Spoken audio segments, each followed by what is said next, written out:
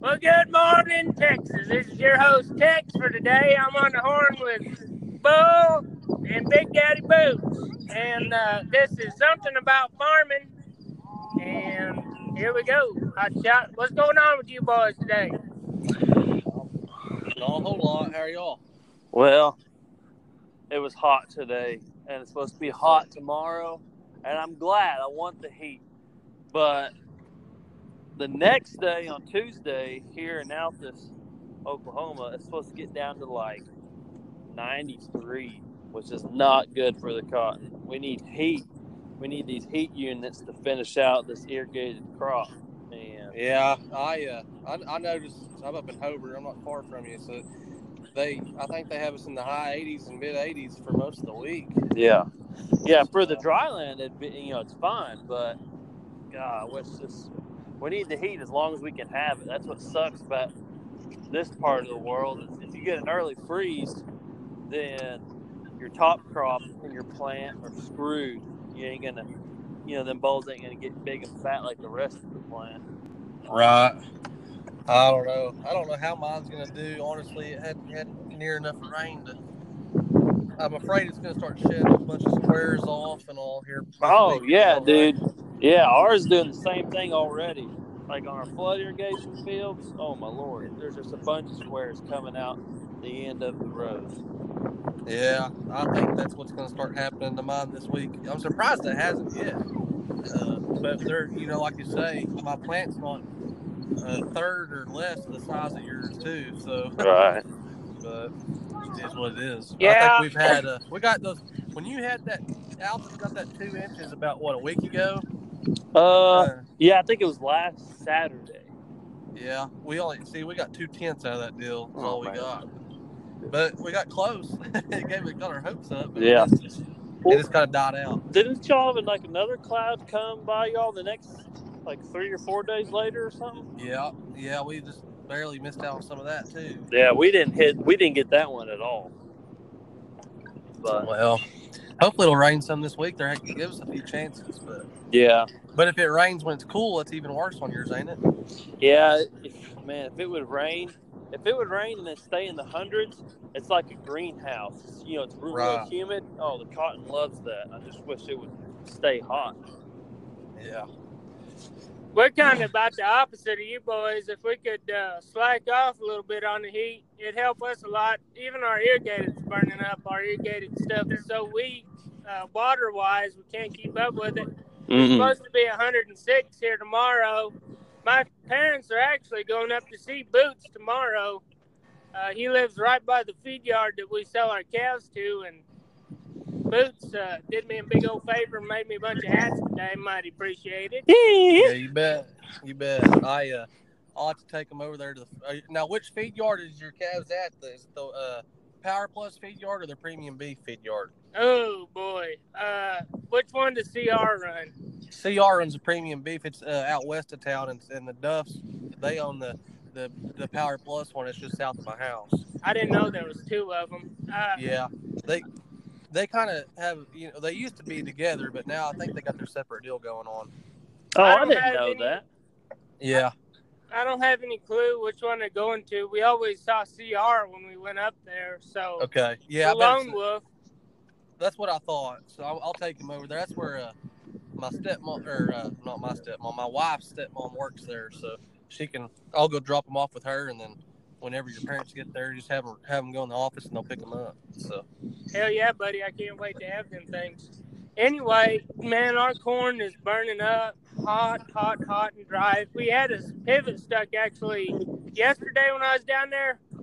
Uh, our corner arm, it got stuck. We had a bunch of problems with that corner arm, and they replaced a bunch of antennas on it. And that corner arm's got a wire 4 feet underground that it follows. That's what makes it bend in and out. I'm sure those new ones are all GPS, but I'll be damned. I didn't know the old ones were like that. So they bury a wire like all the way around the field.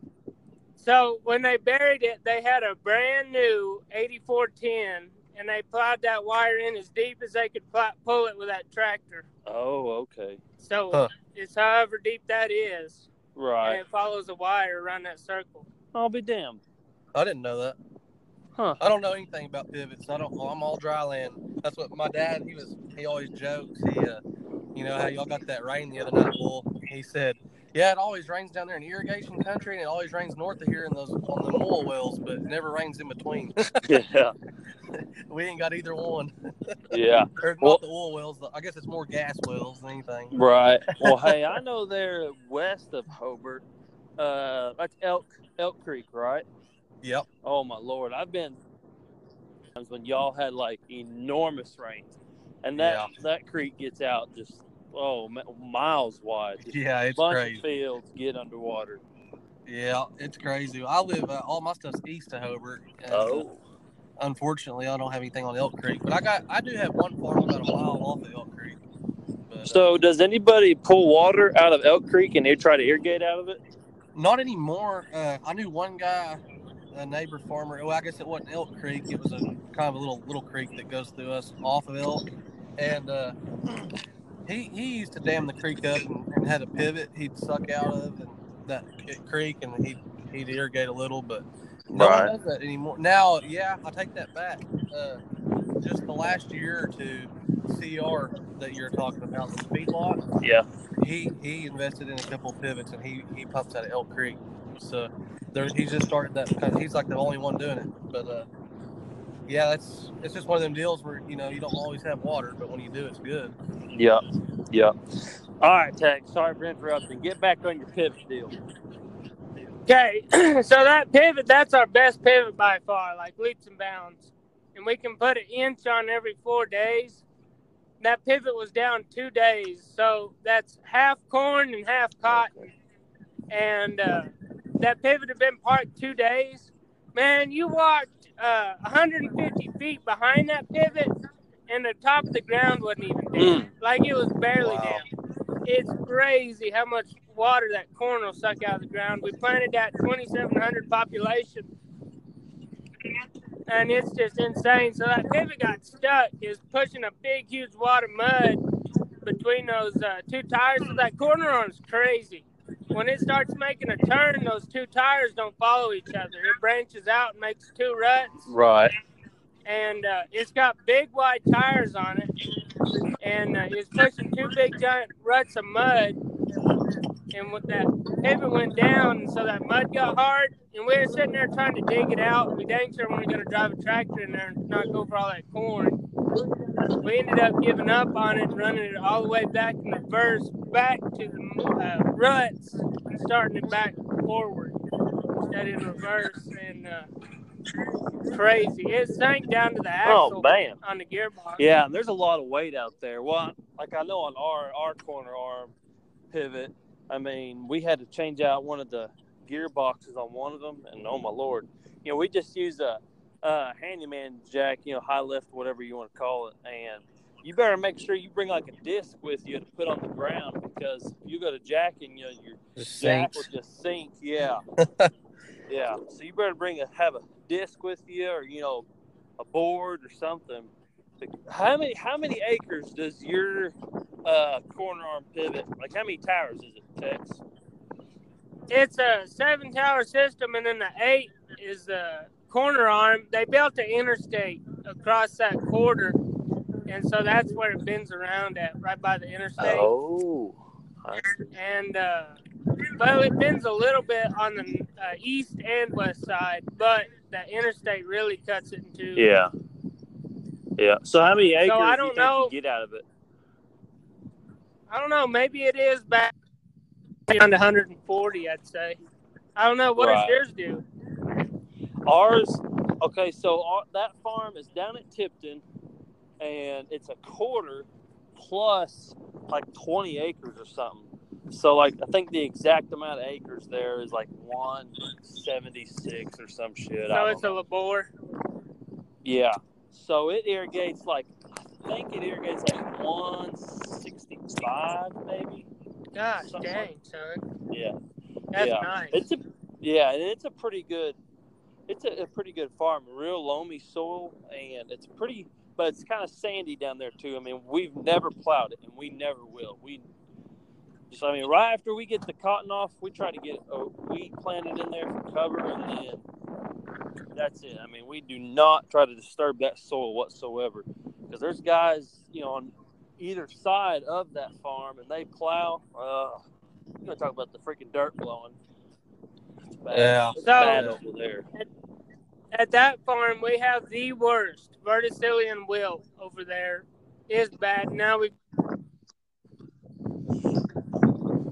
Okay. Sorry to interrupt, but careful explain about more. like even running a Explain sand more on fire. that verticillium wilt. I've never heard of that. Man, I don't really know much about it to go into detail about it, but like your plant will get pretty big, like knee high, and then it'll start getting real sick, and it'll even shed leaves off of it. It's yield robber big time, and then we got all those nematodes in there. So you'll have the prettiest cotton that'll just overlap the rows. You can't even walk down it, and then those nematodes will be in there, and you won't even grow it. Huh. So, do y'all have any root rot techs down there? No, I mean, our big problem is reniform. And they Is don't have what? anything to really fight the reniform. I never heard of that. Reniform? Yeah, reniform. What Kind the of hell is that? Kind of like rent-a-farm, but reniform. And do the same thing as like a root knot, basically. They just rob everything out of that plant where it can't grow. Now, Phytogen's got a test plot on one of our farms, and I saw that yesterday when I was riding with Dad looking at corn. And they've got it labeled. So they went out there and stuck all their varieties in it's right by the big highway. And they went and stuck all their variety posters out. And on that one, it's crazy. You can see where it's definitely holding it back, but it is nothing like the rest of the farm. And they just have it labeled under conventional. Oh, man. But It's something in the soil then, huh? That's like just hurting the plant. The nematodes or the reniform. Of the verticillium wilt. We don't have any of that here. So this is That's I've all never new to heard me. of it. That's So I new don't to me. really know. I want you to explain, go into detail, because that's just it's crazy that just y'all ain't that far away, and you have those diseases. But it's kind of like here, we've got that root rot, and it's crazy. The root rot here, it's only on the east side of Otter Creek, which is that's the creek that Tom Steed Lake dumps into, and we've got fields on the west side of Otter Creek, and we have no root rot whatsoever. But you get on the east side of Otter Creek, and you have root rot. It's crazy. See, we don't have to deal with any root rot here either. We're not that far from you. We're about 40 miles from you. Yeah. We don't have that trouble. So, you've been sending videos to the group chat about the root rot, and Yeah. I don't even have heard about it around here. Right. The nematodes are our number one problem. So, your root knot, your root rot, do you have to worry about spreading that around? The dirt on our plows is how we got nematodes everywhere. Oh. We had it in one farm 20 miles from our house, and then we try to keep our plows clean, but there's no way you can clean your plows off good enough, and then people not wanting to clean them off. I was so bad about that when I was young. Just being would lazy. never Yeah, clean my fuck it. I'm plow going to off. the next field. Dude, That's how we always were with bindweeds. I didn't even realize as a kid. I just fold up, go to the next field, and you have little bindweeds on your shanks. It's just spread them all over the place. Oh, yeah, dude. I know that feeling with them freaking bindweeds. Golly. I hate those things. I've got them real bad at one farm, and it kills out the hay grazer here in Muleshoe. You can't fight those things at all, except real early in the season, and nothing really kills them anyway. Yeah. All right, Tex. So what does this nematode do? Does it hurt the roots and it just starts to kill the plant, or what does it actually do? So it's basically like a microscopic worm, and they can only move a centimeter a year. They do not move. But a plow will drag them everywhere. Scatter them out. I'm really uneducated on nematodes. You always talk about that. That's over my head too. I'd like to learn more about that. Dude, the amount of pounds a year, if you could see it on paper, that what they really rob from us. Like, I look at Bulls cotton and I get so dang jealous. Even my other two friends that I had in the group chat, I'm not going to say their names, but like what they can grow versus all of our neighbors, what they grow versus our nematode infested stuff. If you got a little bit of them, they are taking a bunch of pounds off your cotton. Man. And about the only way you can really fight them is rotation, or they've got this out chemical, and I'm blanking on the name right now. It comes in pigs, like 200 gallons, and you got to have CO2 to push it out of the pig, and you plow it as deep as you can plow it. Like, we'll take, it'll be a 4-bottom ox shank. Right. And plow it down, and then you run a tractor right on top of the beds to pack it down to keep that gas from escaping. Wow. And it kills everything in your soil. It's really not a very good Telon is what it's called. Oh. It's really not the best thing to run through your soil because Yeah. it'll kill everything. So it'll kill like all your micronutrients and all that stuff along with it. Yeah. So that Telon, but it's like $150 an acre, so it's all your profit. Holy shit. Margin. You So said it doesn't even do any 150? good to run it. 150 an acre? Yes, it is crazy expensive. Oh my Lord. Man, I'm blessed to farm where we do, man. Golly. That just seems like the No kidding, man. Yeah, you are. I get jealous too, man. You got some beautiful cotton. Man, Did you see me screenshotting your cotton that you were sending to the group Oh. today? I can't wait. I want to show my dad real bad. no, I didn't see it, man. I hope. Last year, the two farms that I bought, the first farm that I bought, the previous owner was lazy. I mean, he's just, oh Lord, would never spray his weeds. So every time we water, there's constantly more weeds coming up. All the seeds out there from the previous years, and there was a bunch of mesquites growing up on the place, and they just didn't take care of it. And I've done a little work to it, but when they had it, he would just disc, and that's it. He never would. So he'd plant everything back in. Yeah, would never chisel it or nothing like that. So the first year that I farmed it, we pumped out of that creek, and we just kept the water on it. I mean, the pump never shut off. It's all row water, and we couldn't ever get the cotton like to take off. Like, it wouldn't ever get up big and grow. But it was also a drought that year. There was no rain.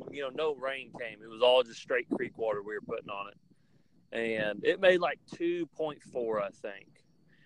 So the next year, I didn't plow it again, and I should have. Felt like a retard, but I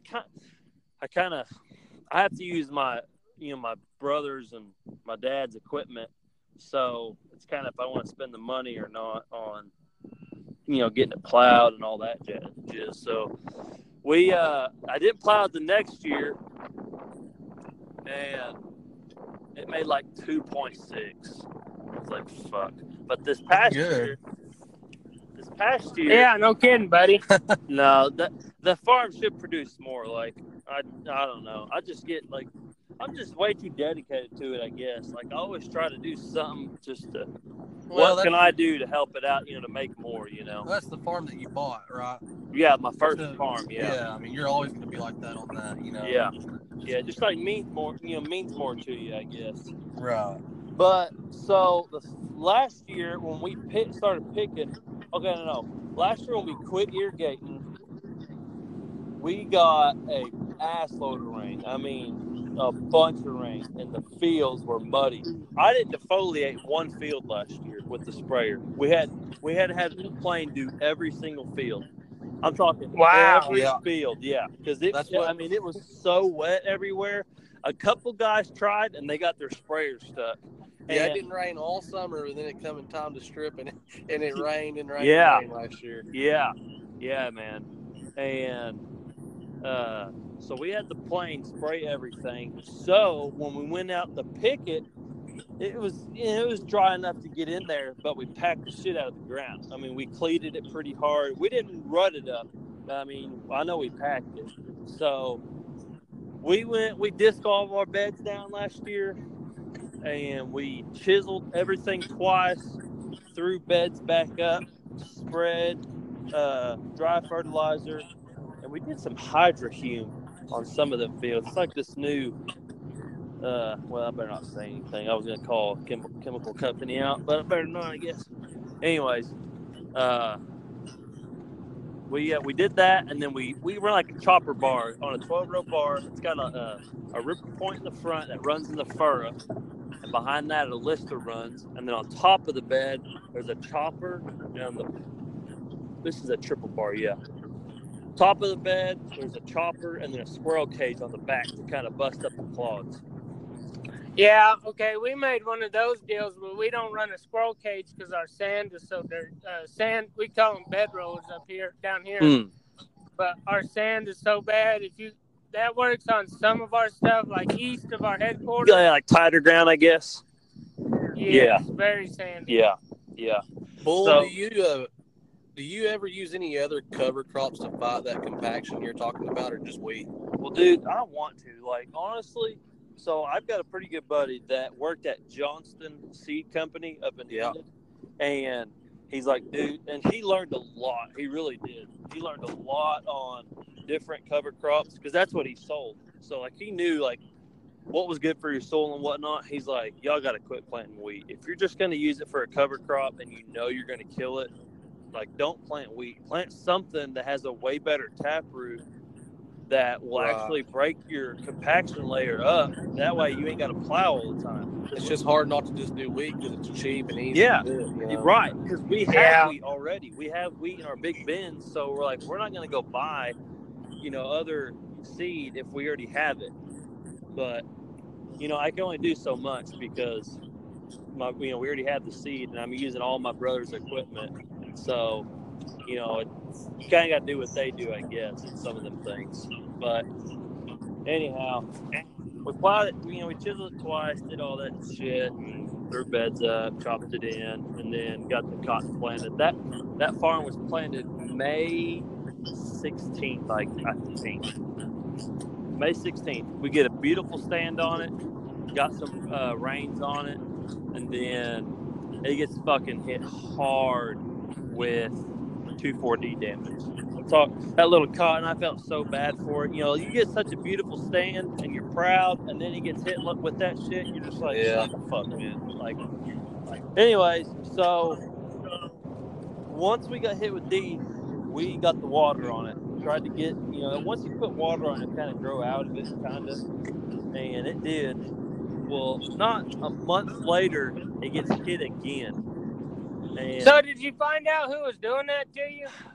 Okay, this is what everybody around Altus says, and it could be true, it could not be. So Altus is 12 miles from the state line, straight south of here, Texas, the Red River. And that farm, my farm, is 5 miles from the state line. So in Texas, everybody around here says it's them Texas boys that are just spraying straight 2,4-D LV6 on their pasture ground, and they don't, in Texas, what I heard that it's by county, the rules change by county on spraying. Yeah. So I've got a buddy that farms down there, and he said, like, he's seen guys, ranchers, it's mostly spraying their pasture ground with just normal LV6 at night when there's literally no wind. Oh my goodness. And it's just temperature inversion. Get an inversion on it? Floating up in the air. And around here, the wind's like 90% of the time, it's always out of the south. That LV6, same here. Man, that LV6 is the worst thing you can spray, too. Yeah. So everything drifts over to Altus. I'm not kidding, guys. Every single year we get D damage. And some years it's not bad. Some years, my dad said this is the worst year he's ever seen on D damage around Altus. Wow. Yeah. Y'all don't think it's from any of the phytogen growers? Now, okay, so let me get on that. So my quarter is 100 108 acres is cultivated. The rest, two creeks cut through it, and the rest is in big mesquites. I'm talking mesquites that have been there for probably I don't know, 50 years or something. I don't know, but they're big mesquites.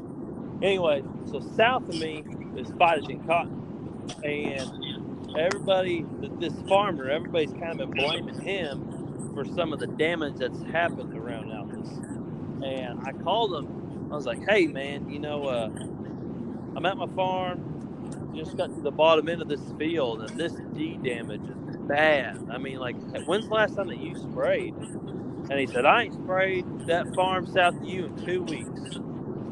Like, okay, all right. Well, I just want to make sure, because it looks horrible. And, we talked for a bit. I wasn't pissed. I just wanted to try to find an answer. I wasn't being a dick to him, and he was being cool with me, Well, I didn't know this at the time, but you don't start seeing D damage until about 2 weeks later. Is what? Oh, really? Yeah, is what a guy at Helena told me that works up there. Damn, I probably shouldn't have said that. Anyway. Do you know what? So was that Enlist or what was that? Well, He sprayed? I mean, you never. I think the guy would tell the truth, but I mean, how do you know? If he's telling the truth or not on what he sprayed. He said he's been. Well, no. What he told me was he was just spraying Liberty, so he would be safe. Wow. But I mean, I don't know if he was, telling the truth or not. There's no telling.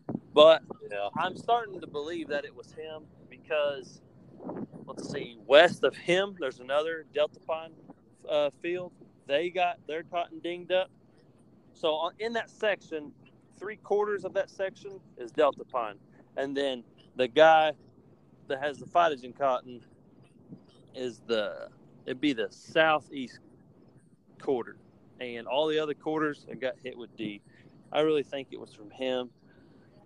Yeah, that's a pretty easy one to nail down, I guess. Yeah. So, before we move on to that, I think our deadline for 2,4-D to be sprayed is like the last week of April.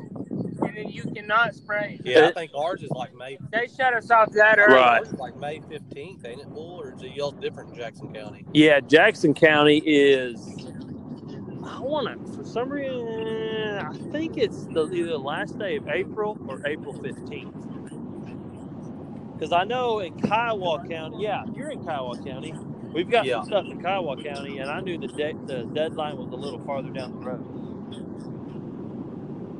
than what it was, in Jackson County. I know we always try to wait as long as we can to spray our pastures because it'd be right when people start to plant cotton because the mesquite trees, you got to wait for them to bud out really good before you want to kill them, So you want to try to get them while you can. But so what are you spraying on mesquites? You're spraying D on mesquites? We're not. We need to be spraying like Sendero or something, but we just been using amine, 2,4-D amine, and Ally for our weeds. That's all we're doing. It defoliates the trees. They always come back, but if you do it every year, eventually they'll die out. Right. Right. So we sprayed Sendero one year, and it is like $90 an acre. What we sprayed. Is it that high? I thought it was like 30. Boys, it works, man. I've heard it works. It's a one-time deal and it works, but I always heard it was like $30 or $35 an acre, though. Maybe it's different rates. I don't know. But what they were telling me that year, it was 94, and we were going for several things at once. Yeah. But even then, I don't know how you get it up to be that much. We sprayed it late. Let's see, that was kind of around August. It was in August when we sprayed. But it probably depends on how big the mesquites are. I mean, you wouldn't think it'd kill a big old 10. We were going after some big ones. That 4730 I got was brand new. That would have been like 16 that we did that. And maybe it was 17. And I was going for some big ones, man. We were overgrown pretty bad. And then you get a bunch of them little brushy ones. It'll kill them all. So what rate do you run? Like a quart or what? Oh, I don't even know. That was way back. I wasn't having to worry about that. I was just a sprayer guy back then. Throw it in and spray. We haven't sprayed any since. I just had the plane do mine this year, and I forgot what the rate was, but on the quart to acre or whatever. But all I did was the Amine and the Ally. So, but my mesquites come back because it was too early. I did it too early. I really needed to do it a month later. But like you said, the cutoff, so I couldn't. But what is that Ally? I don't even know about Ally. I'm not real sure myself. I think it's more like a pre-emergent, but I may be wrong. Okay, yes. Y'all hear that in my phone? Them Yeah, coyotes? what is it? Yeah, I heard it. Yeah, there's a bunch out here. I'm outside. Feels good out here. Yeah, I'm out. Is that you that's getting all the wind in the mic? No, it could be, Bull? probably. I don't know. Is it bad? Sometimes. Every now and then you'll just hear it. I'm outside too, but I'm in my pickup. I watch the sunset and water in the yard, just sit out here enjoying it. Yeah, but dude, hey, that sunset was beautiful. I watched it go down too. Hey, one other thing, Bull. On that phytogen cotton, the guys spraying that. Like up here, we started having so much trouble with it, with D damage too. Right. That eventually everybody just switched to phytogen just so they can protect themselves, which I know you don't want to do that. But are you seeing more and more of that in your area, or is it more, people sticking to their guns on the Delta Pine and Dynagro seed?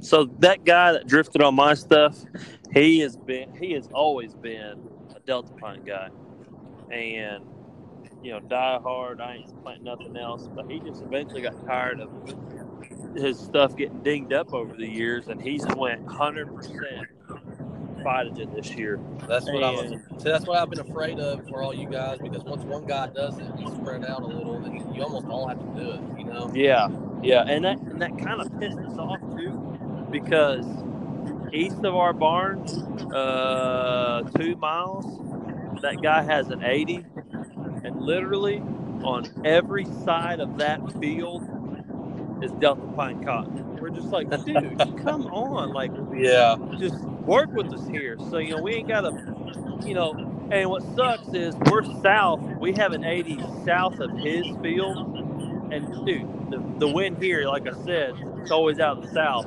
So, like, I have to have a north wind to spray that 80 of ours, or I spray with Liberty. Hey, I hate to interrupt, but Tex, are you listening to this pod on this deal? Are you listening through the speakers of your pickup? No, I'm on the speakers of my phone. Okay, I just wondering, I could go on an echo coming back, but yeah, it's better now. Yeah. Anyway, I guess I had it too close to my face or something. It's echoing back. Oh, okay. One other thing I was going to ask you on that. So, phytogen cotton, like up here, what we did, we started getting dinged up, like you said. We got together with about, I'd say, 30 of us, and we called for a meeting. Everybody around, all our neighboring farmers, and actually CR is the one that put it on. He's a good guy that has that feedlot. Yeah, he's a great guy. We all met at the feed yard. We all met at the feed yard one evening. We sat down in the room. He served burgers, and we just sat down and we had a discussion. He said, we need to figure out, so we don't ding each other up, who's planting what, and which ones are die-hard, die-and-grow, die-hard phytogen cotton guys. So we did. We went around the room, had our plan out, and you get into a mess sometimes, like with financing of the seed, if you get approved through them or that. Right. Sometimes you got to do what you got to do, but we came to the conclusion that everybody east of 183 on Highway 183 all planted phytogen, and everybody west of 183 they planted the other, the dicamba cotton. Right. So, and that it worked a lot. I mean, there's still a few that couldn't do it, but you're careful around them, and but we know, who is what. That's smart. It has helped a lot, and I've even considered. This may sound crazy. I've even considered maybe getting an app that we need to have an app created that you can plug in where your fields are at and what you planted, what time, and either that or you can flag. You have to flag every field, which y'all probably do that anyway, don't you? Yeah, a lot of our neighbors do down here. That's the deal. It just wears you out, especially the first of the season, calling all of your neighbors. Hey, what do you Yep. got? What do you got? We're going to be spraying this when. And, yeah, it'd make for a lot better neighbors if everybody had that app. Yeah, I like that idea. I hope someone listens to this that knows how to make apps and they holler at us, because that would be really ideal. I think that everybody just, as they plant their cotton, or even the seed reps, could plug them in for you, through a Helena or Nutrient Ag or wherever, and maybe they could do something like that and get it, where anybody could log in and look it up and see what's next to them, but I don't know. It's just it's a headache, though. Like you said, you hate to get dinged up every year, but So that where I was cutting all those grass circles where Maverick did that flyby, yeah, that guy's all phytogen, and that's contracted for seed block. And he was telling me about that phytogen, and man, it looks pretty good, to be honest with you. It was so dark green and good looking. And then we went 12 miles south down to his Delta Pine, and that phytogen really looked a lot better than the Delta Pine. see, up in my area, it depends. That Delta Pine's hard to beat, but we've had really good luck with phytogen in our area too. But I could see both sides. There's a lot of guys that don't want to leave that Delta Pine and Dynagrow stuff behind, and I can see why, because it's good too. But that 1646 is probably my favorite Delta Pine. I've seen a lot of good fields of that, but like you say, you see it get dinged up with D, it really makes you wonder what you could do different. But, it makes you sick. But I don't know. Bull, are you still on here? Oh man, maybe he's not. It says he's connected. I thought it sounded like maybe he got kicked off. Well, I don't know. It says he's connected still. I guess we'll just keep going. So in 17, we got a huge storm about July 1st, because it was July 4th when we went back and started planting hay grazer and all that. It was real late in the year and you couldn't do anything. It was a big rain, and it eliminated every bit of Delta Pine we had. Jeez. And like where you had Next Gen right next to it, it didn't even, like, that plant was fine, but it eliminated that Delta Pine. And we used to grow some here and there. It never was a huge amount. I think there was a couple of years that all of our dry land would be Delta Pine. And this was way back before dicamba. But after that year, we've been 100% Next Gen. I think all of our dry land's 45-45 this year. Yeah, this is the first year I've planted all phytogen, and I've been happy with it. I got a great stand, and it's all, been good, other than it just hadn't rained any. So you can't expect anything out of it if it never rains. Yeah, you can't. Yeah. I bet I haven't had I bet you I haven't had more than 7 or 8 tenths of rain on my cotton on anywhere the whole summer since the day it got planted to now. It's had less than an inch for sure. So it looks pretty good for the amount of rain it's got. I'm not gonna lie, buddy. Yeah, it does. It looks good for the amount of rain it's had, but I'm afraid it ain't gonna make enough to pay the bills. But that's just part of it. Do you have any estimate on your yield right now, or is it still too early for you? It's still a little early, but I'm guessing it's gonna. If I'm lucky, it'll push 300 pounds. Yeah, I mean, it ain't gonna be good. That was about my guess, 300. Yeah, we'll see. It could, if it goes to raining this month, it could load up and do all right. But save what it's got for sure. Yeah. I haven't even been down around the farm enough to talk about the last month. I don't even know what our dry land's looking like. That stuff around our house, it's not looking too good. Even our irrigated, it's just our water is so weak we can't keep up with it. We're all groundwater out of the Ogallala, and our water's real weak south of Lubbock. Well, you mean it's getting weak, like harder and harder to pump? We can't pump enough of it to keep up. Oh, okay. And then some of it is pretty brackish. Say that again. Is it because the well's not strong enough, or just it's that hot right now? The aquifer is so low that your well will pump more than you have water, so it'll make like a little vortex underground and pump air. I got And you. if you pump very much air with your well, you'll burn that pump up. So everything's just squeezed way back down. We just don't have enough water in the aquifer. That's what I was afraid of. Is that a big scare to you guys, to everybody around y'all's area, that aquifer is going to just continue to degrade and eventually y'all won't have any groundwater? So, like, I went to California, and they're real worried about subsidence, and you sent us that deal on YouTube talking about subsidence. They have so much water, and I guess they really do have a problem with the ground falling, and we don't. We've got a lot more topsoil between us and the aquifer. So, like, California is so proactive about doing something about their water management. And we don't have anything. Like, you have the High Plains Water District, but all they want to know is your well spacing, like when you go to drill a new well. And then they go around and do a test on the drop of the aquifer every year, and it's always about like 1.5 feet. When you have a drought, it's definitely more than that. But area-wide, it's a little over 1 foot every year. Man. See, the reason I asked is because I just jack around on YouTube a bunch, and I got to looking at the Ucayali aquifer a lot, and was just curious about what farmers were saying about it, because I read something about it, and there was a guy up in, I think it was southwestern Kansas. He was really upset that his same situation, he was getting a lot weaker and weaker, and he said eventually he's afraid that by the time his son takes over, there ain't going to be any groundwater left, and they're scared that once they're going to be dry land pretty quick, and I didn't know if y'all, if it was that bad or not. Really, the only guys that can do anything about it, because all the recharge area is in Nebraska and then some part of Kansas. I don't know if it's all of Kansas, but it's definitely some of it.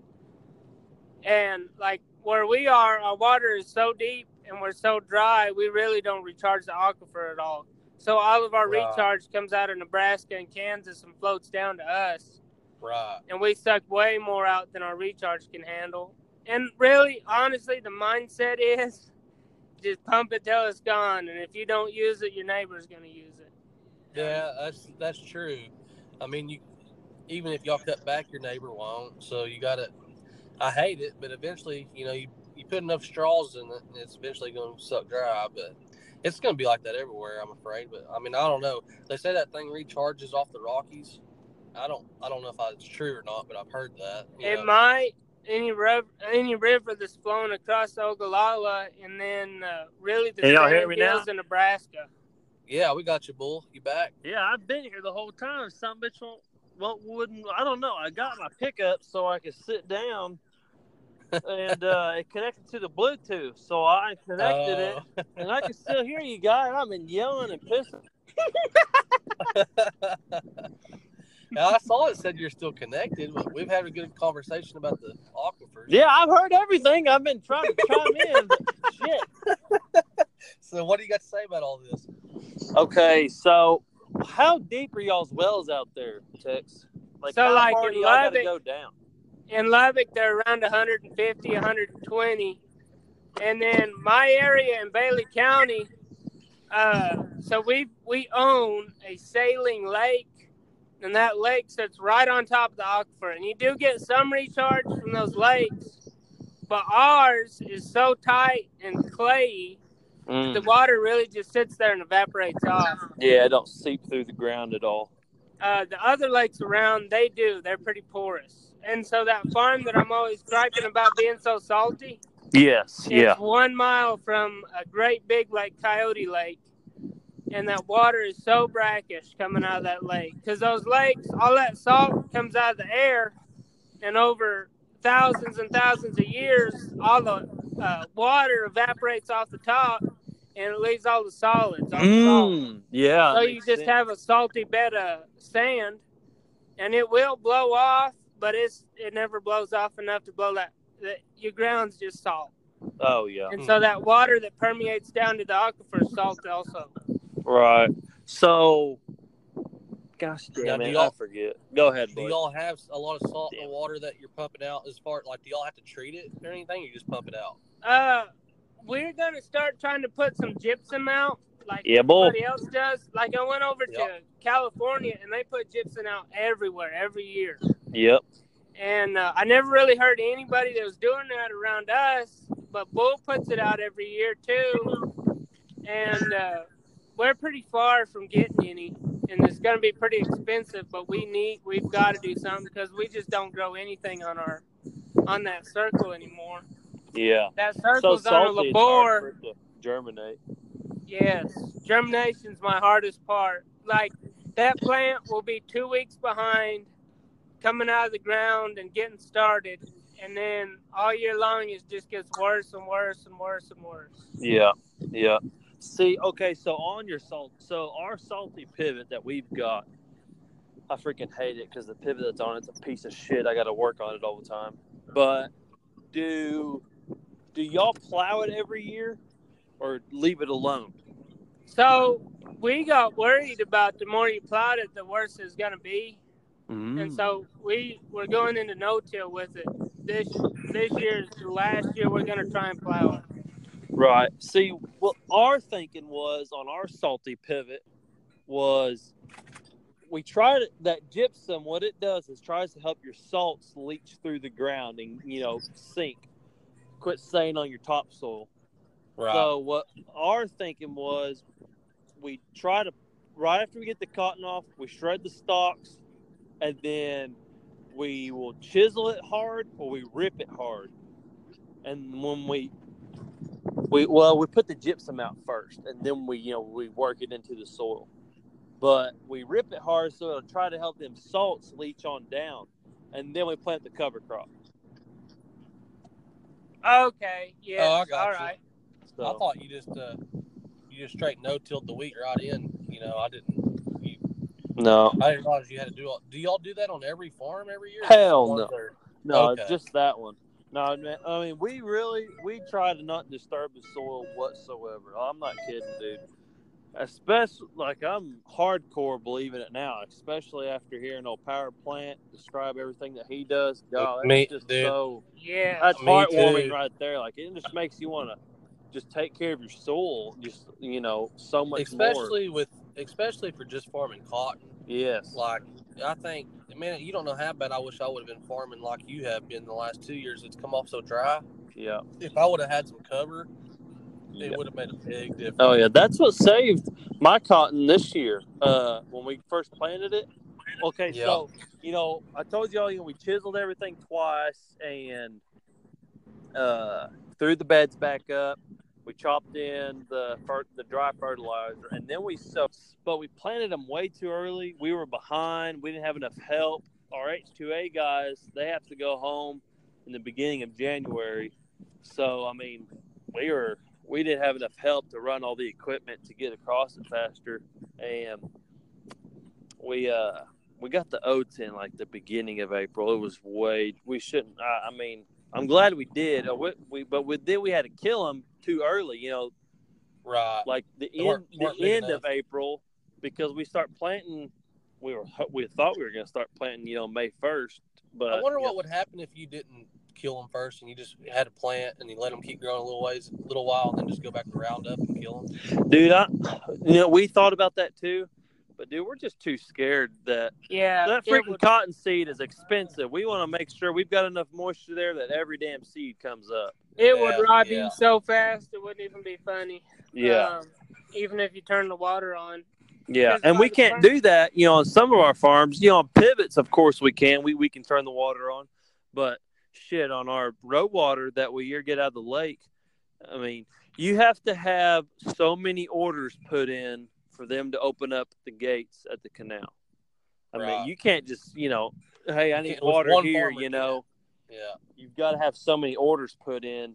And then, the irrigation district, like, all right, we got to get our shit together. Let's get all these pickups ready to go. Which, I mean, they're really they're ready to go. But they kind of, I don't know. It's really the board members that kind of decide on when we start. My uncle, my dad's brother, he's on the board, and it kind of goes off. You get a lot of people that get upset with that lake, because they want it for recreation, and but at the end of the day, we built that lake for irrigation, and that's what I tell people every day.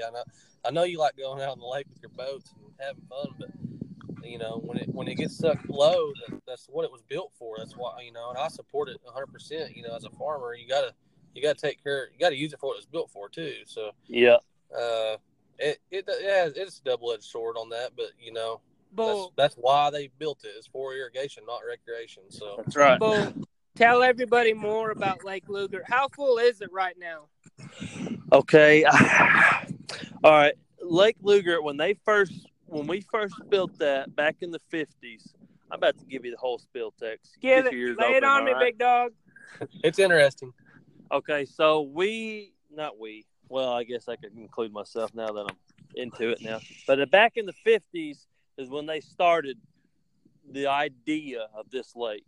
Now, Lake Lugert was a town. It actually, the town is in the lake. It's like on the edge of the lake.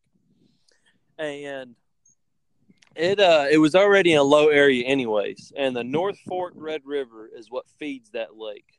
And anyways, back in the 50s, that's when they had the idea of doing this lake. We didn't have to build too much of a dike on the south end of it. And, I mean, really, it was just a huge valley, really, to hold it all. And that river was just going right by it all this time. And Yep. They realized they could divert that river, just a little bit and then drain it right back into it. So. Yeah. And so, but first they had to see if they had to ask a bunch of farmers, if they'd be willing to sign their farms up to irrigate out of there. And, some farmers were like, hell yeah, that's awesome. Let's do it. And, some were like, nah, that ain't ever going to happen. Y'all never get that, because you have to go through the government, EPA. Well, in the 50s, you probably didn't have to worry about the EPA. But, I mean, it was a government-funded deal, Right. But anyway, so some farmers didn't think it had happened. And they regret it, now because none of their fields ain't irrigated. Anyways, so I think it was, I want to say 56 is when they finished that. Got the dam built and whatnot. I need to look it all up. See, was there a dilemma about the town of Luger at that time, or was it a tornado already wiped it out, and that's why they decided to do it? Yes, I think you're right on that. I think it was a tornado. I'd like to do some more research on it too. I've looked up a little on YouTube. They have some videos over, and it's interesting, but I forgot. It's been too long. Yeah. So then they had to get all the canals dug around Altus, the main canal that runs from the lake down here to it gets to Blair first, a little town that's north of Altus, and then comes on down to Altus. And it goes south of Altus a ways, doesn't it? Yeah, it goes 9 miles south of Altus. Okay. Yeah, 9 miles. And it's really is amazing how it all works. And it's all just gravity flow. There's nothing that, and when it comes out of the lake, it actually has to go under the river, under the North Fork River. There's what do they call that? I wondered how they did that. I never have seen. I've seen how it. When you drive by it, you can't really see that. I wondered how they crossed the river with that canal. Yeah. My dad's been there. He's looked down. I think they call that a siphon or something. But no, that don't sound right. Something that they call it, that that contraption that goes underneath the river. But I mean, he said it's kind of cool looking because you look down it's canal, and then it just drops down and the water just goes down this huge slide, I guess you could say, because it wraps around the mountain, Quartz Mountain, the canal does, and then it goes down underneath the river. And he said you're just looking down into a black hole, really. See, I didn't know it went underneath the river. That's crazy. Yeah, and it I think over the past 50 years, there's been some people that have got down in there and died. Couldn't get out. I bet they did. Wow. But it goes under there. Yeah, you don't play in the main canal. That is like a huge no-no. If you see anybody like playing in the main canal, I mean, you get over there, you pull on the side of the road and you tell them to get out, because that undercurrent will grab you and you ain't gonna come back up. Not until you get to a check. Yeah. And by that time, I mean, you already whipped around, probably hitting rocks. But, man, I'd really like to. And it kind of makes you wish you were born back then just to see how they dug 100%. them huge-ass canals, because some of it, they had to use, just track hose constantly, digging dirt out. And then some of them, they had these huge, I think it was like a ditcher. Like a V yeah, wheel. and they pull it with two dozer blades. But that main canal, I don't think there was a big enough ditcher to get that one dug. They had to have done a different. That's a monster. It's not as big as those ones that Tex was showing us in California, but it's big. It's deep. Yeah, really deep. Yeah. But yeah, and so it gets on down here and goes to Blair, and then you've got a bunch of canals that break off, and they go east, west, and all that jazz, and then gets to Altus, and actually the canal cuts through Altus, across Tamarack, and goes south of Altus, right by the junior high, Altus Junior High, and the irrigation district has updated a lot of stuff because, you've got to account when you open the canal, and it's soaking up all that water. So when they open it up, they don't just crank the bit. They've got to.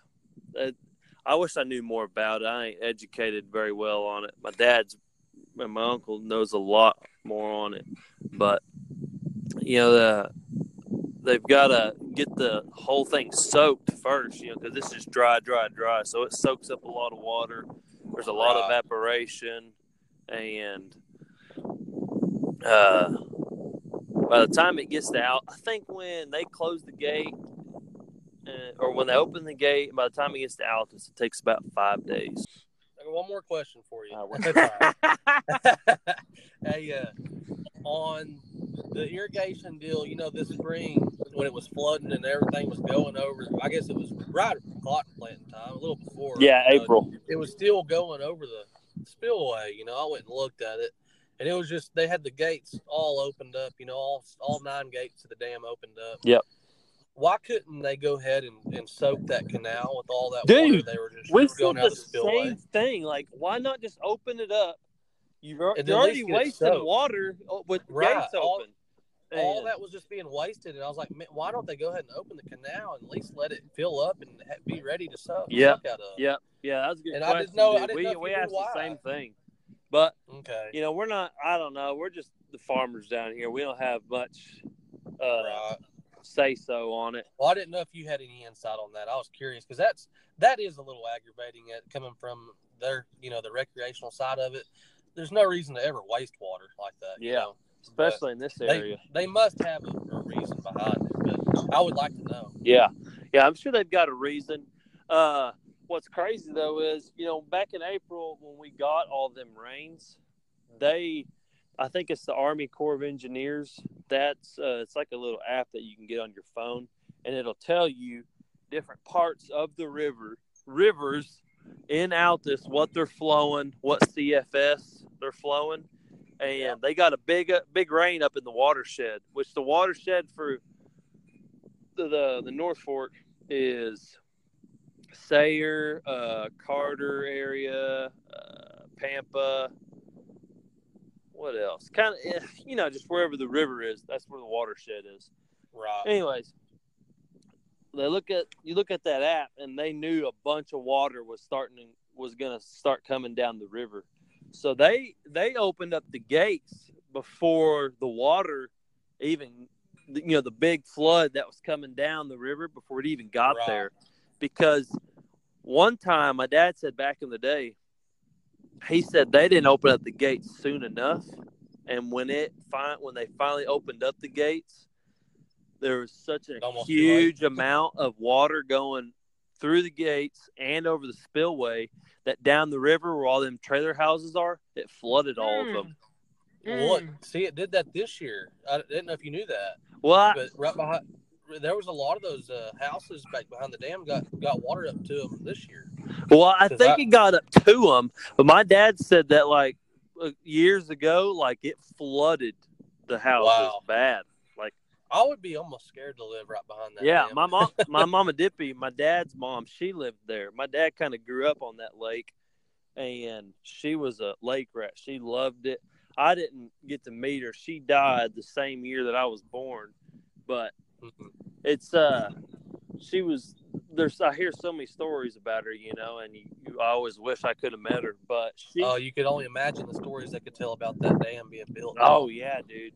Yeah, so much history there. But kind of cool, behind her house, her trailer house on that river, they found a mammoth tusk. Big oak. What? Yeah. Elaborate. That's cool. Yeah. We've got so that's our deal up around here, especially Tucker. The Clovis people, that when they were digging the railroad for Clovis, New Mexico, that's when they found all those old ancient remains. Oh, they wow. dug up a mammoth, and everybody in the town of Clovis came and took those bones.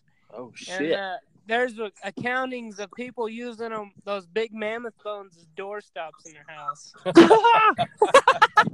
I'll be damned. You gotta love the people from back then.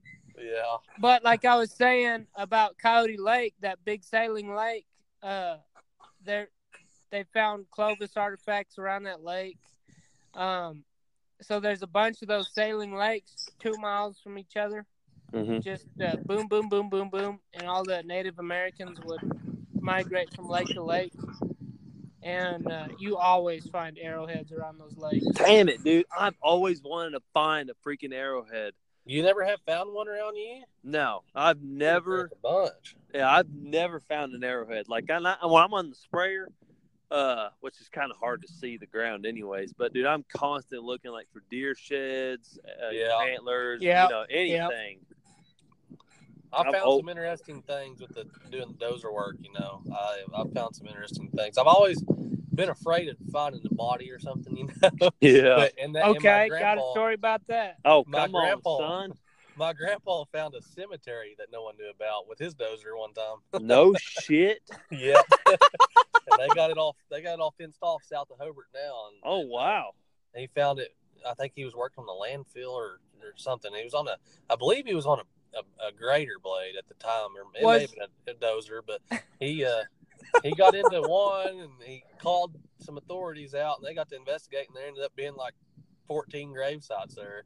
So, oh my goodness. Was it a cemetery or was it a burial ground? It's just like a burial ground, I guess you could say. Yeah. Oh, wow. So, crazy. Big time.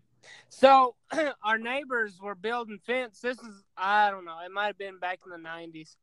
They were digging post holes by hand. And one of these hands right on top of a lady's head. And they bury those people in a prone position. And she was kneeled around a big giant pot of beads. What? And they found her and took her to tech. How'd they find her again? Digging a post hole. Wow. Right on top of her head. Wow. That's crazy, dude. You talk about something that'll send chills down your bone. I got them right now. Yeah, man. The only thing wait, I've ever what was found surrounding crazy her? like that. Okay, she's in the prone position, you know. Okay. Yeah. And her head's to the top of the earth. Yeah. Okay, she's kneeled around a jar of beads. Beads. So like a little jar, a pot of trinkets. Oh, okay. Dude, that's a little different there. And Texas Tech came and dug her up and hollered to Tech. So my uncle, he's the head librarian at Texas Tech. That's cool. And he will never tell you anything, but apparently he is we heard it from another guy we ran into, and we told, I can't say his name. Anyway, apparently he is world-renowned for his knowledge of the Comanche, all the tribes around the Texas Panhandle and New Mexico. That's what I was going to ask you. They ever find out her heritage, like was it an Indian, or was it, why would they bury she was definitely like an Indian. Yeah, that's what I figured. Yep. Man, that's cool. So there's a wagon trail that goes around that lake we have. Our lake is Monument Lake, and it goes to Fort Sumner, and you can still see that wagon trail where they go around our plateau. And Huh. there's a big giant cave in that plateau. And man, I wish you could go back in history and stop this guy from doing what he did. So everybody learned how to water ski in that lake that we had because it's super flat and it holds water, like I said, compared to all the other ones. Is And this back the then, lake that? like in the 70s, the aquifer was full, Yeah. or a lot more full, and so you didn't have so much water going down under the ground. So everybody learned how to water ski in that lake. It's 99 acres, and when it gets full, it's 150 acres. So there was a cave in that plateau. I'll show you guys a video of that. And this guy that bought it in the 50s, he dynamited that cave. What? Because he was so sick of people coming across his land and looking in that cave. And you hear all kinds of rumors. And, I mean, you know there was Indian paintings in there. And that's a lot of the rumors you hear. And then it was rumored that Jesse James hid out in there a lot. But it looked like a pretty good cave. It was real wide and not too tall and not very deep, like 20 feet deep. But you definitely could understand how people were living in there.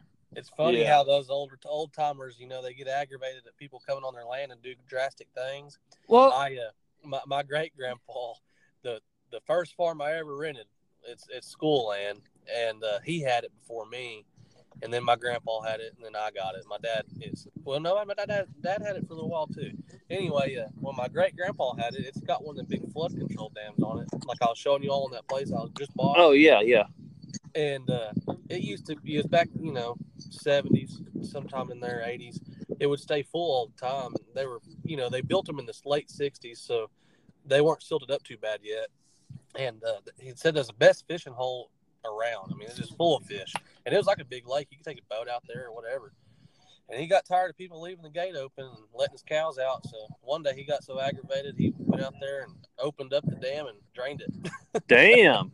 It has the open, you could open the gates to it. And he drained it, killed all the fish and everything. He was fed up. I was like, man, I wish he wouldn't have done that. Don't you think padlock is cheaper than draining a dam and killing all the fish? Exactly. Good Lord.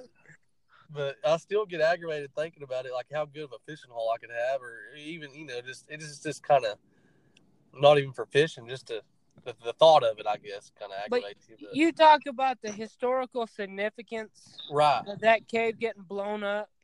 Yeah, man. It breaks your heart. You can still see where it is if you know what you're looking for. Yeah. Y'all ever come down, I'm definitely showing it to you because it's amazing. So there's this cave? a cave you can see off the Quartz Mountain off the highway, but I ain't never been. No, I ain't seen it. So Tex, this lake, is that the same lake that old what's that old big boy? Austin? That's the same lake he's been going to? No. That one's Allen Henry. So that's where Lubbock gets its water supply from. Oh, okay. They built that lake, I don't know when. It probably it was a long time ago. That's when you could ever build lakes, Yeah. Oh, and I got to express more on that one. Lubbock built that lake, Allen Henry, for the sole purpose of having water for the city. Right. It's, man, I don't ever go to that lake anymore because that's Lubbock's playground. And it's always busy. Yeah. Anyway, in 2011, so Lubbock and Amarillo suck a lot of water out of Lake Meredith, and they drained Lake Meredith in like 2012, probably even 2011. So Lubbock finally decided they were going to spend all the money to put in a desalination plant, and that's right by my house. I'll show you guys pictures of that. They built this huge pond. And they pump all that water out of Allen Henry up to us. I think it might be 70 miles from Lubbock. And they pump it uphill. Oh, damn.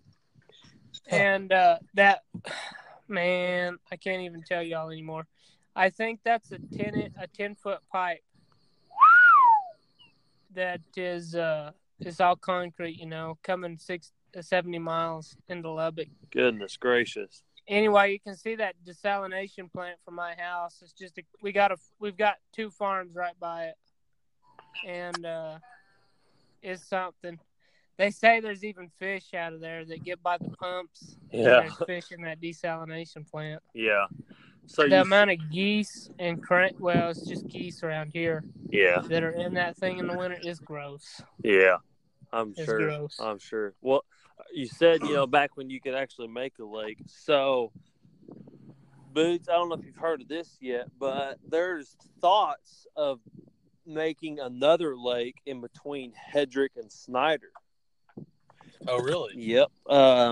It's a huge valley there, and the North Fork would feed into it.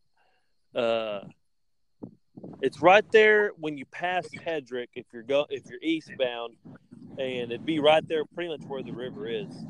And they thought about putting one there, but I don't think it'll ever go through because there's so much, rules and regulations now. Nowadays, it's 3 times as hard as it was. Oh, yeah. That approved. Yeah, I don't think it ever. Yeah. Quit going north. Quit going south of me. Go north of me where I can get some water. Yeah. Actually, you know what's crazy is if you get over east of my house and on my farms around Rainy Mountain, I don't know if you know where that's at.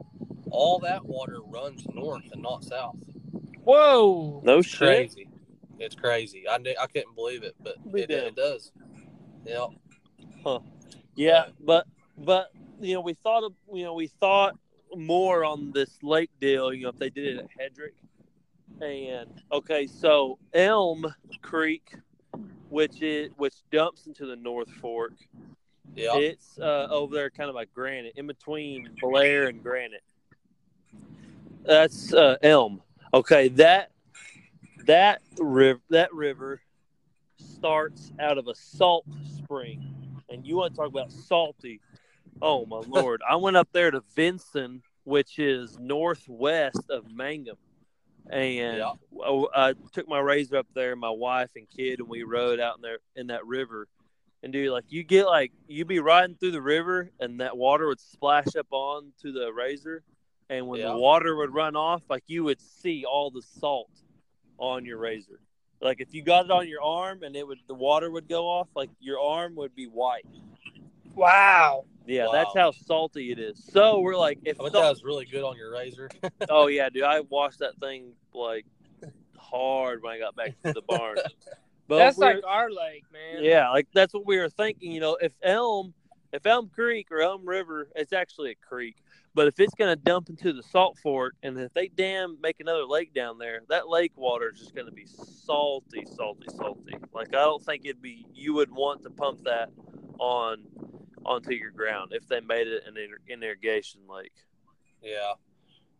So, but then my brother was like, they could, if it would work, they could just dam up that creek way up, where that salt spring is, and maybe it would quit running. I was like, but you've got guys that are down that creek that probably the cows drink out of it, and you just piss a bunch of people off. But that's our deal. So back in the 70s, they looked at putting water in our sailing lakes. The feasibility about pumping out of the Mississippi all the way up to us. What the fuck? You talk about going 500 feet above sea level to 3,900. Yeah. Talk about anyway. The government was looking at storing water in those sailing lakes, and my granddad says it the best. If you take any percent of the water they're used to away from them, they're gonna throw absolute hell on it. Yeah. You've got an average that the whole economy is used to. And if you go to taking any of that away right now, anytime, except in a flooding event, right? Which is pretty often anymore, it seems. Yeah. But if you take any of their water away, they're never going to let you sign off on that deal. No. And the only way to see that I could think about it working is you dump it up there in Nebraska and all that recharge in the sandhills. Right. And let it filter down and float through all of the Ogallala. Is the only way I could make it work. Yeah. Yeah. Yeah, you're getting some benefit out of it that way. So, Tex, you're calling them saline lakes. Is that the same as playa lakes? I've heard them called playa lakes. Is that the same So, thing? A playa lake Playa, is like okay. a lake that's real dark dirt. Okay. And so, like, every section, I'm not kidding, you look at an aerial map, like a satellite map of this area, every section has one playa lake in it. Damn. It's insane. Anyway, so that's like a big deal for the migratory birds and just like the all-around habitat. Right. But a sailing lake is just a big salt lake. It's huge. So, like, a playa lake is a couple acres, and a sailing lake is, like, way over 80. Oh, shit. Oh, I was not thinking that big. Yeah, I'll send y'all some satellite pictures of the ones around us. Yeah. That Coyote Lake is real big, and then there's one right across the border in New Mexico by Portales. It's called Salt Lake. Yeah. Dude, that thing depresses you so much in the winter. It blows all winter long. It never holds any water. And anytime the wind's blowing like 25 miles an hour, which is all the time in the winter, it's just a giant cloud, sand in the air, salt in the air. Yeah. That's what there's I've a lake. noticed out It there in depresses Lubbock. you big Like, time. the wind out there, I thought the wind blew here, but y'all ain't got no damn trees out there to slow anything down. Like, the wind blows out there. Like, I couldn't believe that, like, y'all didn't go to cover crops before we did here, you know, because God, y'all constantly just fight sand out there. Y'all got sand fighters. Yeah, they're way worse than we are on that. Yeah. Like our deal that scares everybody with the cover crop. So where the ranch is, we get 18 inches a year, and we're way under that this year. Yeah. But in Lubbock, you get 24, and the dirt's a lot better around Lubbock also. Right. Just the rainfall is what scares everybody off a cover crop. What do you mean? And like, I don't understand. You don't have enough water for your summer crop, for your cash crop. So y'all are trying to year, conserve fall as of much 18, water as you can. Y'all don't want your cover crops sucking up any moisture. I get that, but at the same time, that's how you conserve the water. Okay. Once the cover crop's dead, you know. Yeah, and you can't tell anybody that's like an old farmer. Oh yeah, old school. Never We've got done it before, also. Yeah. So this year, the fall of 18 was the first cover crop we did, and we planted it across everything we have. And when I was running the planter, I ran our 16-row planter all May long, you know. Right. And everywhere you had a big, luscious cover crop that you killed out, the bigger that crop was, the better it was. Anywhere you had like a blank spot, like we were having problems with our grain drills, losing chains on them. Oh, yeah. So you'd have like 4 rows that didn't make anything. Yeah. I mean, it still helped you. You didn't have to worry about it blowing sand, but it was drier than that giant cover crop. Yeah. Yeah, dude. Yeah. Like, And it's once all you wheat. kill it, it's like a blanket, like an insulation It's blanket. like putting mulch in a garden. Yeah. Or in a flower bed. Yeah, you know? like a straight dirt field. The sun is just beaming on it, and it just dries it out too quick. They said the soil temperature is like 20 to 25 degrees cooler under a cover crop than it is without it. You know? So, which I don't know if it being that much difference on cotton, if it would, I guess it don't hurt it because y'all do it, but Boys, I mean, it likes the heat, you know, when it's like that, you know, more. Yeah. boys, I really got to go. It's all right. I got to too. All right. Hey, this was a great podcast. I hope y'all like it. Oh, Y'all yeah. give us some feedback on it. Please rate this thing 5 stars if you can. All right, boys. That'll work, buddy. All right. See y'all. Hey, see you tomorrow on the Snappy Chat. Hell yeah, son. Later. Later. Come on back, folks. Come on back.